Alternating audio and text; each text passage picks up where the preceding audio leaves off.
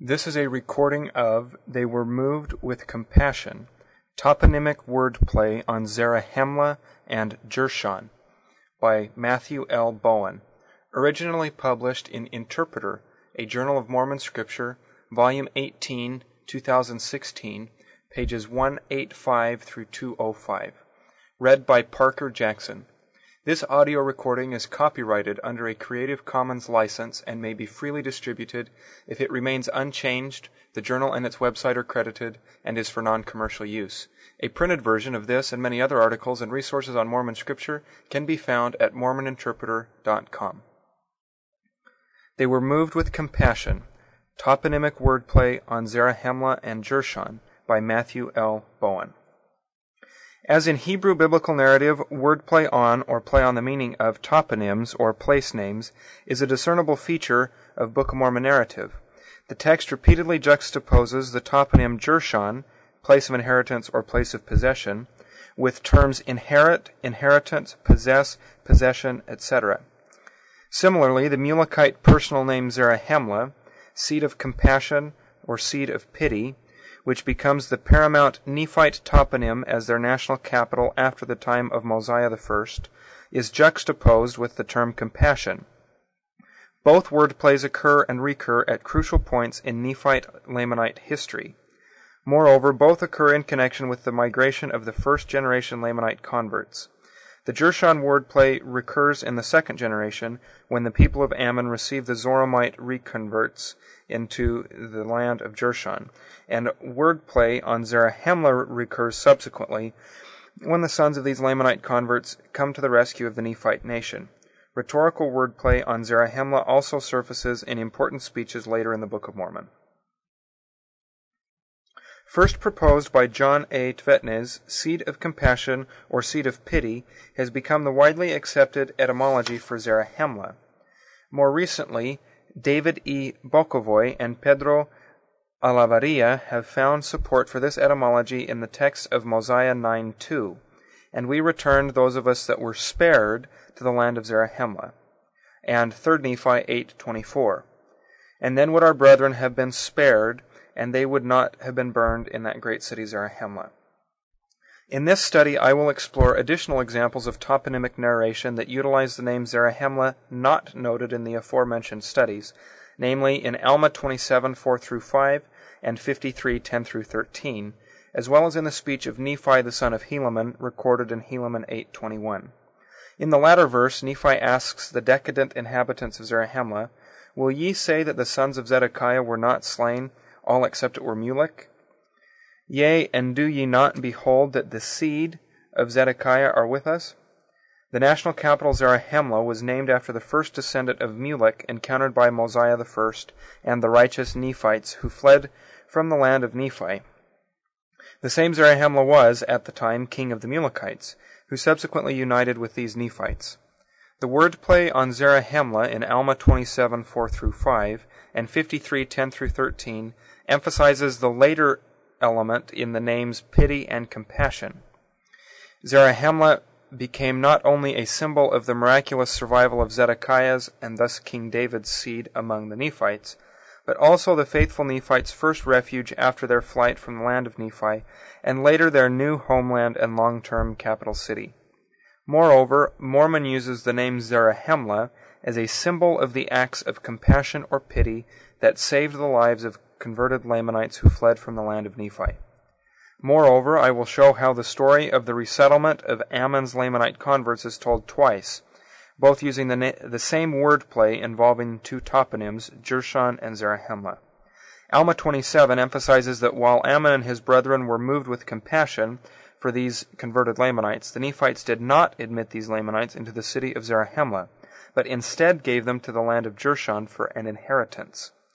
Alma 53 verses 10-13 emphasizes rather that the converted Lamanites were brought down into the land of Zarahemla because of the pity of Ammon and his brethren. This pity, then, constitutes the basis for the later compassion of the Lamanite converts who allow their sons to fight on behalf of the Nephites when the survival of the latter is threatened by massive Lamanite military assaults from the land of Nephi. The differences in the narrative's respective literary emphases reflect the reality that existed during the time of Helaman the son of Alma.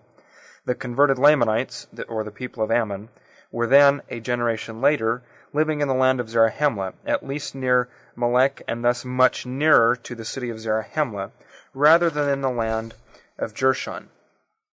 Thus the name Zarahemla not only became a symbol of the compassion or pity that Ammon and his brethren had for the Lamanites and a symbol of the converted Lamanites had a generation later for the Nephites, but can still be seen as a symbol of the Lord's compassion for the seed of Jacob today. Biblical wordplay involving toponymy. Toponymic wordplay on Zarahemla and Jershon has numerous antecedents in Hebrew biblical narrative, examples of which would have been available and familiar to Book of Mormon writers from the brass plates, including later writers like Alma the Younger and Mormon. Toponymic wordplay on the biblical toponym Salem, in terms of the Hebrew word salam, meaning peace, Hebrew being one of the two languages the Nephites said they used throughout their history, is at least one indication that Alma and Mormon were familiar with and incorporated toponymic wordplay in their own narratives, at least in part to show that toponyms were appropriate in light of what occurred there. Salient examples of biblical toponymic wordplay in Hebrew include the renaming of Luz as Bethel, explained in several biblical passages, beginning in Genesis 28, verses 10 through 19. At this location, Jacob dreamt and saw a ladder set up on the earth, and the top of it reached to heaven, and behold, the angels of God ascending and descending on it. Jacob also saw the Lord standing above the ladder, and here the Lord gives him the Abrahamic promise. Then the narrator records, "And Jacob awaked out of his sleep, and he said, Surely the Lord is in this place, and I knew it not. And he was afraid, and said, How dreadful is this place! This is none other but the house of God, and this is the gate of heaven. And Jacob rose up early in the morning, and took the stone that he had put for his pillows, and set it up for a pillar, and poured oil upon the top of it.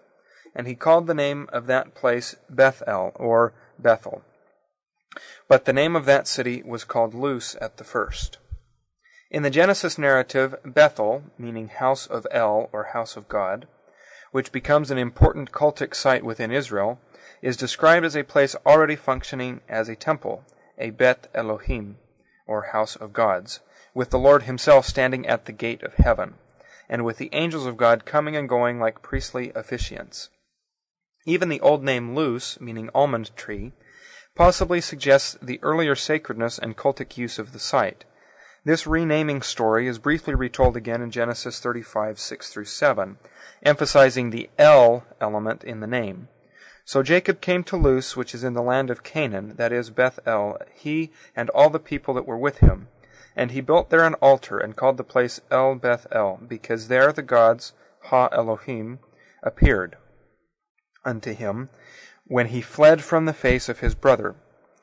In the Genesis 28 version, Jehovah and the angels of God appeared to Jacob at Luz or Bethel. A later Deuteronomistic narrative in Judges 17 and 18 polemicizes against Bethel as an illicit house of gods built by Micah, an Ephraimite who employs a rogue Levite who is later taken away from the former by Danites. The narrator uses the same expression to play on Bethel. And the man Micah had an house of gods, or Bet Elohim. There is in the Deuteronomistic recounting of this story an anticipation of the events of 1 Kings 12 and 13, and the establishment of Dan and Bethel as the main cult sites in the northern kingdom. As Sergei Frolov observes, what makes Micah's artifacts even worse than the later calves of Dan and Bethel, of 1 Kings 12-13, or bull images of Jehovah, is the provenance of the treasure used to manufacture them. According to Judges 17 and 18, both Bethel and Dan have their origin in blood money. Yet another version, a Josephite conquest of Luz or Bethel, is told in Judges 1 verses 22-26, a version in which Luz is rebuilt somewhere on Hittite land. The importance of Bethel as an Israelite city is evidenced by the number and variety of stories told about its incorporation into Israel.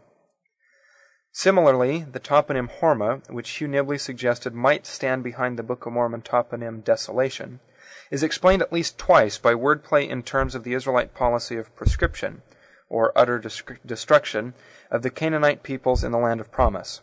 And the Lord hearkened to the voice of Israel, and delivered up the Canaanites, and they utterly destroyed them and their cities.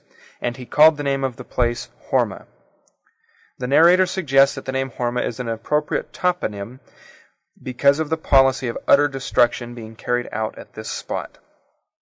A different text later in Judges retells the naming of the Hormah. And Judah went with Simeon his brother, and they slew the Canaanites that inhabited Zephath, and utterly destroyed it. And the name of the city was called Hormah. This time, the naming of Hormah is actually a renaming of the town Zephath. As Kevin A. Wilson notes, Numbers 2 verse 3 explains that the meaning by saying that the Israelites destroyed the Canaanite towns in the area.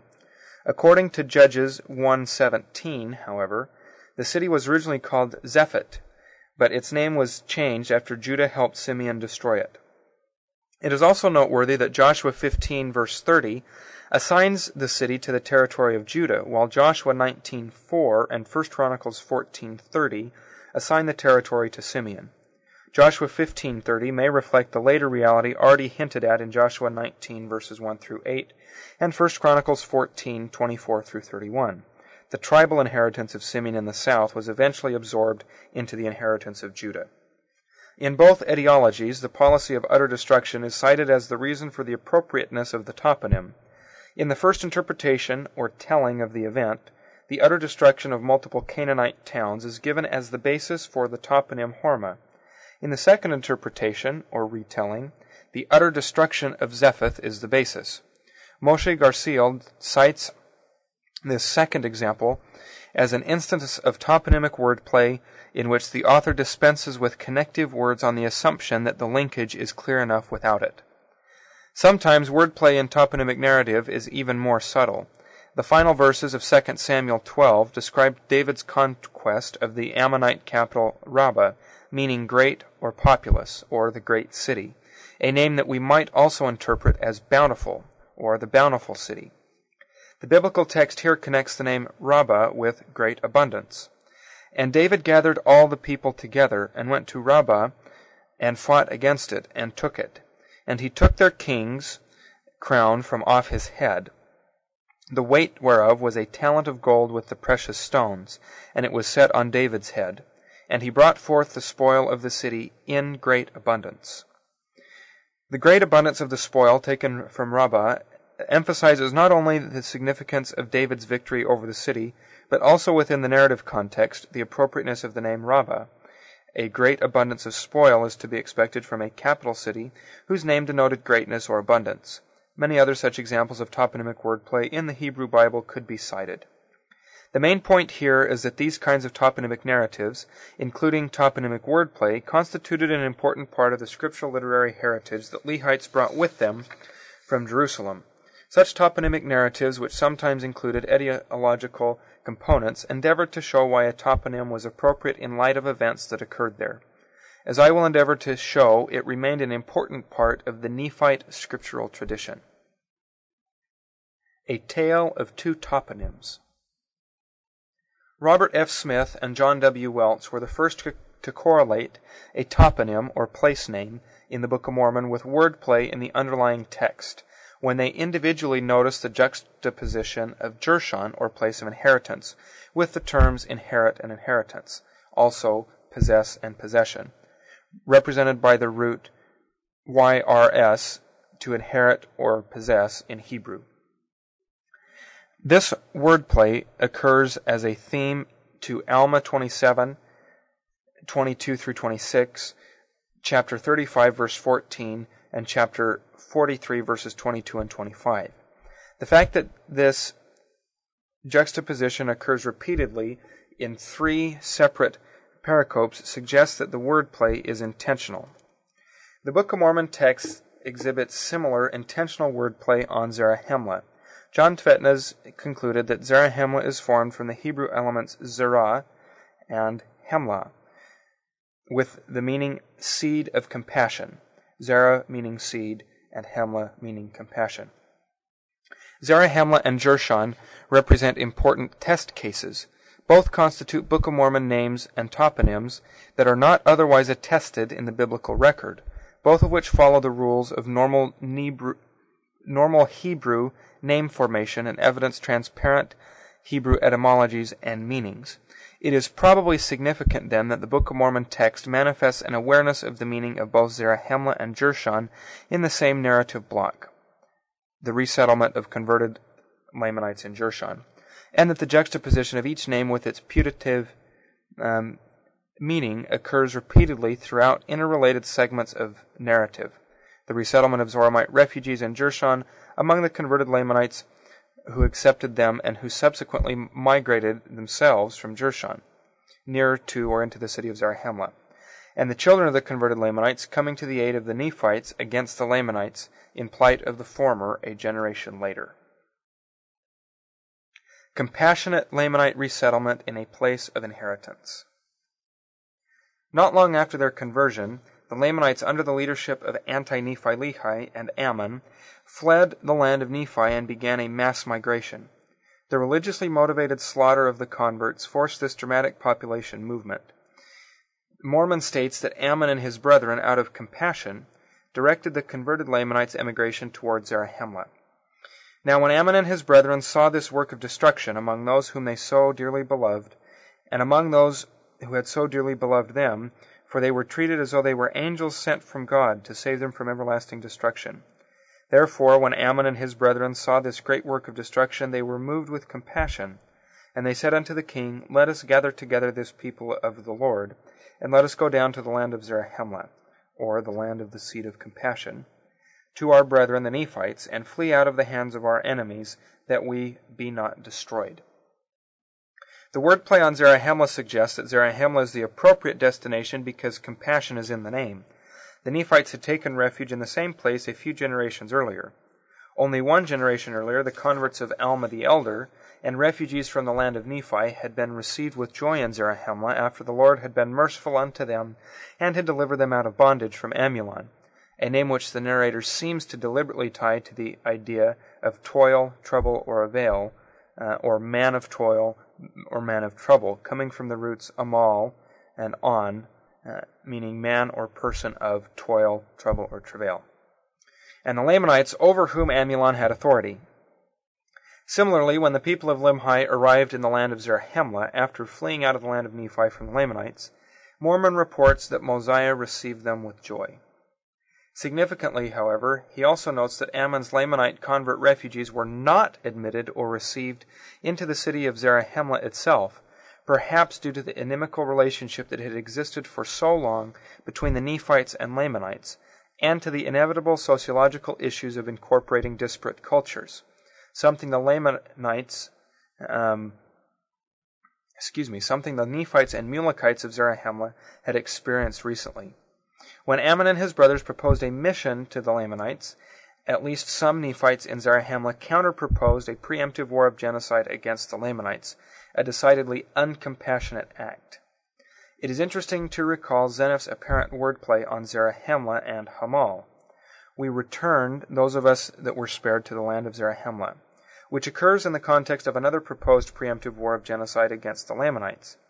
Zeniff had been part of a party that had gone up from Zarahemla to the land of Nephi to spy out and destroy the Lamanite forces, but saw that which was good, or that which was essentially Nephite, a play on the meaning of Nephi, land of Nephi, and Nephite, and was desirous that they should not be destroyed. Internecine bloodshed ensued because of Zeniff's compassion, and fortunately he was one of the spared.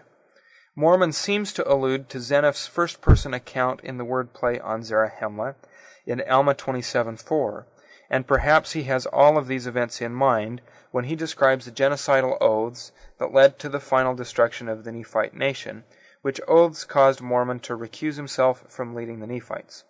Appropriately, Mormon had at that time the toponym desolation and the Nephites' utter destruction in view. At this stage, however, the Nephites of Zarahemla come up with a more humane solution, according to Mormon's account. And it came to pass that the chief judge sent a proclamation throughout all the land, desiring the voice of the people concerning the admitting their brethren, who were the people of Anti-Nephi-Lehi. And it came to pass that the voice of the people came, saying, Behold, we will give up the land of Jershon, which is on the east by the sea, which joins the land Bountiful, which is on the south of the land Bountiful. And this land Jershon is the land which we will give unto our brethren for an inheritance. And behold, we will set our armies between the land Jershon and the land Nephi, that we may protect our brethren in the land Jershon. And this we do for our brethren on account of their fear to take up arms against their brethren, lest they should commit sin. And this their great fear came because of their sore repentance which they had, on account of their many murders and their awful wickedness. And now behold, this we will do unto our brethren, that they may inherit the land Jershon, and we will guard them from their enemies with our armies, on condition that they will give us a portion of their substance to assist us that we may maintain our armies. Now it came to pass that when Ammon had heard this, he returned to the people of Anti-Nephi-Lehi, and also Alma with him, into the wilderness, where they had pitched their tents, and made known unto them all these things. And Alma also related unto them his conversion, with Ammon and Aaron and his brethren. And it came to pass that it did cause great joy among them. And they went down into the land of Jershon, and took possession of the land of Jershon.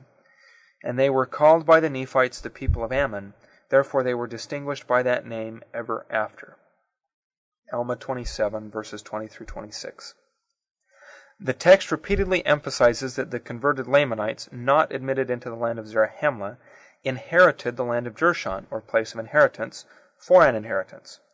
Perhaps the Nephites and the Nephite leadership at that time saw the name of the land Jershon as a kind of sign, or nomen est omen, of how the inevitable sociological problem of a great and sudden influx of Lamanite converts could be best solved.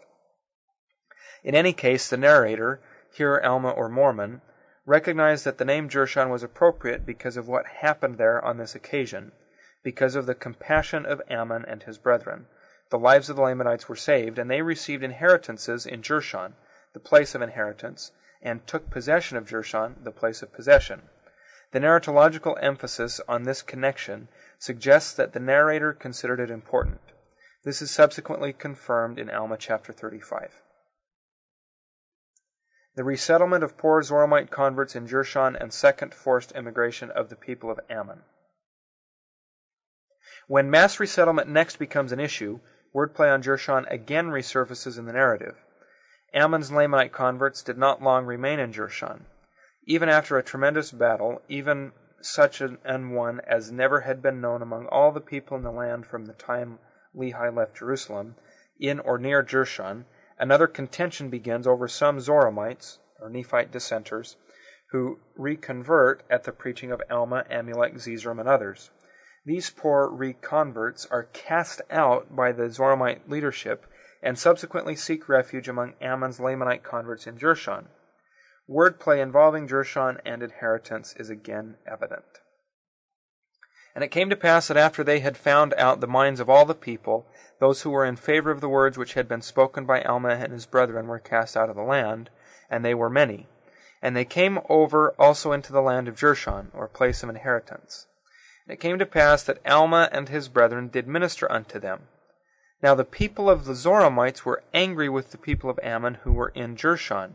And the chief ruler of the Zoramites, being a very wicked man, sent over unto the people of Ammon, desiring them that they should cast out of their land all those who came over from them into their land.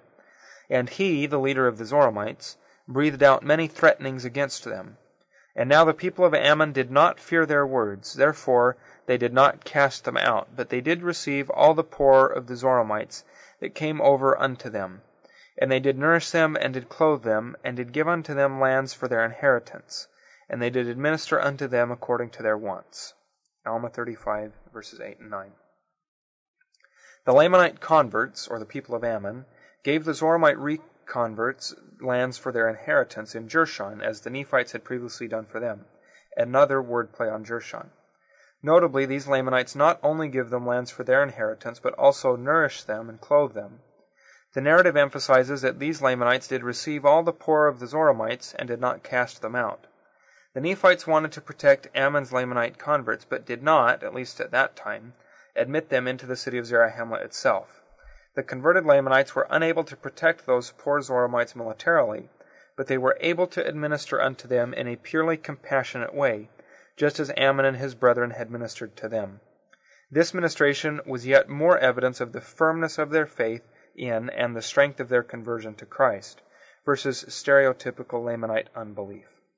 But here Mormon further notes that the converted Lamanites did not stop at giving unto the converted Zoramites lands for their inheritance in Jershon, but they gave up their own inheritances in Jershon for the protection of the Zoramite reconverts. And the people of Ammon departed out of the land of Jershon and came over into the land of Melech, and gave place in the land of Jershon for the armies of the Nephites, that they might contend with the armies of the Lamanites and the armies of the Zoramites, and thus commenced a war betwixt the Lamanites and the Nephites, in the 18th year of the reign of the judges. And an account shall be given of their wars hereafter. And Alma and Ammon and their brethren, and also the 2 sons of Alma, returned to the land of Zarahemla, after having been instruments in the hands of God, of bringing many of the Zoramites to repentance. And as many as were brought to repentance were driven out of their land. But they, the converted Zoramites, have lands for their inheritance in the land of Jershon, and they have taken up arms to defend themselves and their wives and children and their lands.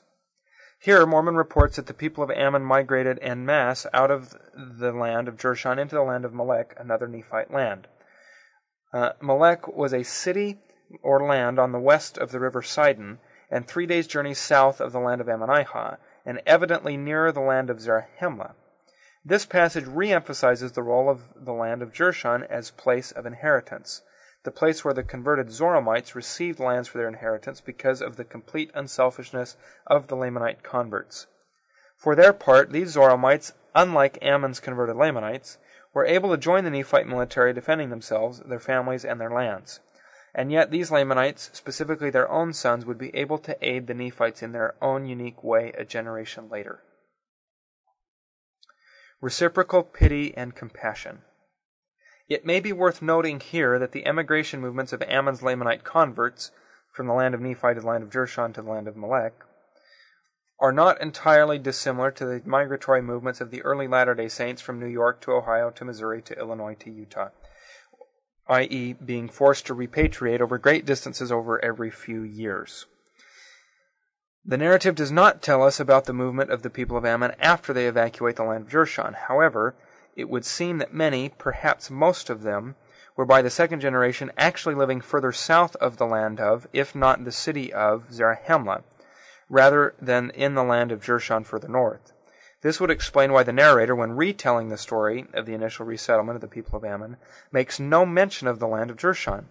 Instead, the narrator, either Alma or Mormon, emphasizes the connection between the converted Lamanites and the broader land of Zarahemla, rather than including Jershon. And now behold, I have somewhat to say concerning the people of Ammon, who in the beginning were Lamanites. But by Ammon and his brethren, or rather by the power and word of God, they had been converted unto the Lord, and they had been brought down into the land of Zarahemla, and had ever since been protected by the Nephites. And because of their oath they had been kept from taking up arms against their brethren, for they had taken an oath that they never would shed blood more, and according to their oath they would have perished. Yea, they would have suffered themselves to have fallen into the hands of their brethren, had it not been for the pity and the exceeding love which Ammon and his brethren had had for them. And for this cause they were brought down into the land of Zarahemla, and they ever had been protected by the Nephites. But it came to pass that when they, the converted Lamanites, saw the danger and the many afflictions and tribulations which the Nephites bore for them, they were moved with compassion, and were desirous to take up arms in the defense of their country. In retelling the story of the emigration of the converted Lamanites out of the land of Nephi, the narrator makes no mention of the fact the Nephites did not initially receive the converts into the city of Zarahemla, but instead gave them Jershon for an inheritance. Rather, he emphasizes that the Lamanites had dwelt in the land of Zarahemla in a very broad sense, as well as the protection that the Nephites had given those Lamanite converts, who would not protect themselves because of the covenant they had made with God.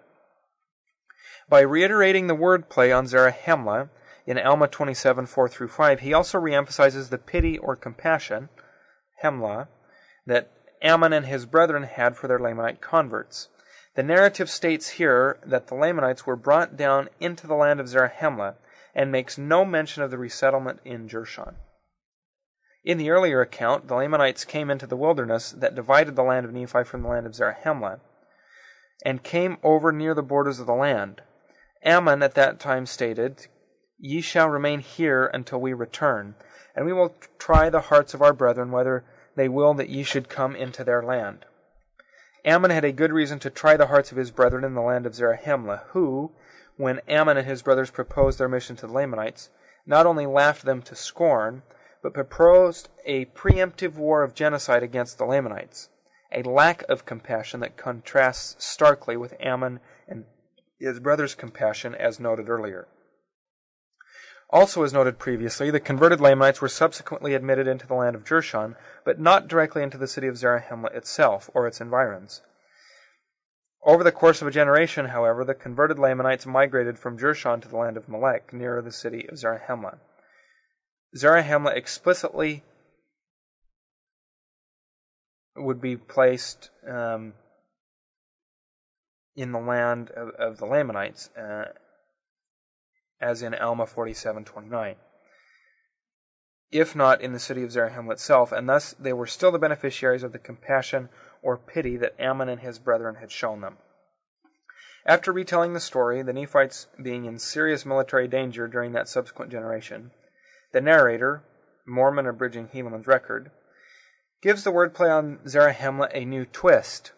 The Lamanite converts recognize this danger and are even willing to break their covenant of bearing their weapons to come to the Nephites' aid. The text states that they were moved with compassion, a verbatim reprise of Alma 27:4. The collocation "they were moved with compassion" is found only in these two passages in the Scriptures. The pity or compassion of Ammon and his brethren for their Lamanite converts, then, is the basis for their converts' compassion for the Nephites in their moment of need a generation later.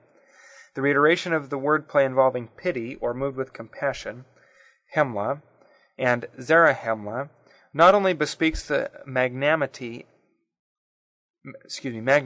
of what Ammon and his brethren had done a generation earlier, as well as the Christ-like compassion of the converted Lamanites, but also attests the divine providence that continued to attend the Nephites, this often in spite of themselves. The narrative suggests that the name Zarahemla was a fitting symbol of divine compassion, not because of the Nephites as a whole, but because of Ammon, his brethren, and his Lamanite converts. Ammon and his brethren came up from Zarahemla not with the intent to destroy their brethren, but to save some few of their souls. And because of their compassion and pity, they saved many Lamanites' lives, both temporally and eternally. Then, a generation later, their converts returned the favor for the Nephites, ultimately allowing their own children to go to war on behalf of the Nephites, thus saving or sparing the Nephites as a nation. The name Zarahemla becomes increasingly ironic in later Nephite history when the Nephites become more wicked than the Lamanites, in the end utterly losing their compassion, and thereafter the Lord will no longer spare them. The Lord will be merciful and increase their seed. Mormon source for much of the material in Alma 53 is Helaman's letter to Moroni, as found in Alma chapters 56 through 58, regarding the 2,060 Lamanite stripling sons who go to war on behalf of the Nephites. From this point forward, for a generation or more, the Lamanites grow greater in their faithfulness while the Lamanites diminish. By the time of Nephi the son of Helaman, the Lamanites are more righteous than the Nephites, as he points out to the Nephites of Zarahemla. Now therefore I would that ye should behold, my brethren, that it shall be better for the Lamanites than for you, except ye shall repent. For behold, they are more righteous than you, for they have not sinned against that great knowledge which ye have received. Therefore the Lord will be merciful unto them, yea, he will lengthen out their days and increase their seed. Even when thou shalt be utterly destroyed, except thou shalt repent. In the Zarahemla context of Nephi's speech, his prophecy that the Lord will be merciful, i.e., have compassion on the Lamanites and increase their seed, constitutes a plausible play on the name Zarahemla. This speech also may include further example of wordplay on Zarahemla, as noted above. Will ye say that the sons of Zedekiah were not slain, all except it were Mulek? Yea, and do ye not behold that the seed, or Zerah, of Zedekiah are with us, and they were driven out of the land of Jerusalem? By the time of Nephi the son of Helaman, the Nephites knew what it was like to lose inheritance or possession of the land of Zarahemla to the Lamanites, even half of their possession. Yet when these unconverted Lamanites were converted, they not only yielded up to the Nephites the lands of their possession, they did come down into the land of Zarahemla, and did declare unto the people of Nephi the number of their conversion, and did exhort them to faith and repentance. The Nephites will experience the destruction and rebuilding of Zarahemla before history again repeats itself. Mormon later informs us that during his youth, the war of extinction that culminated in the destruction of the Nephites as a nation began in the borders of Zarahemla by the waters of Sidon. In Mormon 2, Mormon tells us about the Nephites finally being driven out of the city and land of Zarahemla and all their lands south of the land of desolation, before being utterly destroyed as prophesied and promised. What had been a long-standing symbol of the Lord's compassion for the seed of Mulek, and later the seed of Nephi, became a symbol of the Lord's utter destruction of the Nephites. And yet the promise still remains that the Lord will be merciful unto the Lamanites, and will increase their seed. Yasip Zaram. Or, as Mormon states it elsewhere, surely he hath been merciful unto the seed of Joseph, yea, and surely shall he again bring a remnant of the seed of Joseph to the knowledge of the Lord their God. And as surely as the Lord liveth, will he gather in from the four corners of the earth all the remnant of the seed of Jacob, who are scattered abroad upon all the face of the earth. Conclusion. Michael O'Connor has observed that the ancient display awareness of the meanings and shapes of names, chiefly in literature. This is true of Hebrew biblical narrative as it is of Book of Mormon narrative. We have seen in this study that Mormon and his sources for the Book of Alma, including Alma the Younger and his son Helaman, appear to be very aware of the Hebrew meaning on the names Jershon and Zarahemla, and several of the narratives in Alma that deal with these names are written in part to show these names are appropriate and ironic in view of what transpired in their vicinities. Jershon serves as a place of inheritance, and Zarahemla as a source of life and soul-saving compassion in multiple instances, even in spite of the lack of compassion of many of the Nephites. The compassion that Ammon and his brethren had shown the Lamanites, and the reciprocal compassion shown by the Lamanites a generation later, would have served both the Nephites and the Lamanites well during Mormon's own time, when each sought to utterly destroy the other near, appropriately enough, the city of desolation. The Nephites might otherwise have retained the lands of compassion amongst traditional foes, would serve Mormon's latter-day audience well, whether Jew or Gentile, especially those plagued by genocide and war. Compassion, like the Savior's, is the word. Yet again, we see that the Book of Mormon not only constitutes a sacred history for a latter-day audience, but a highly literary work and a skillfully woven narrative filled with literary devices and intertextual allusion. This bespeaks the work of skilled ancient authors and Mormon's deft editorial work, rather than a 19th century author with limited literary attainments. The author would like to thank Jeffrey M. Bradshaw, Parker Jackson, Heather Soulace, and Tim Guyman. Matthew L. Bowen was raised in Orem, Utah, and graduated from Brigham Young University.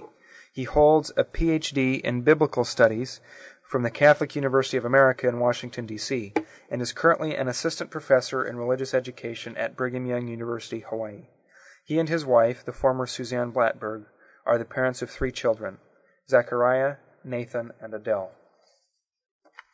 This has been a recording of They Were Moved with Compassion, Toponymic Wordplay on Zarahemla and Jershon by Matthew L. Bowen, originally published in Interpreter, a Journal of Mormon Scripture, Volume 18, 2016, pages 185 through 205. Read by Parker Jackson. A printed version of this and many other articles and resources on Mormon Scripture can be found at mormoninterpreter.com.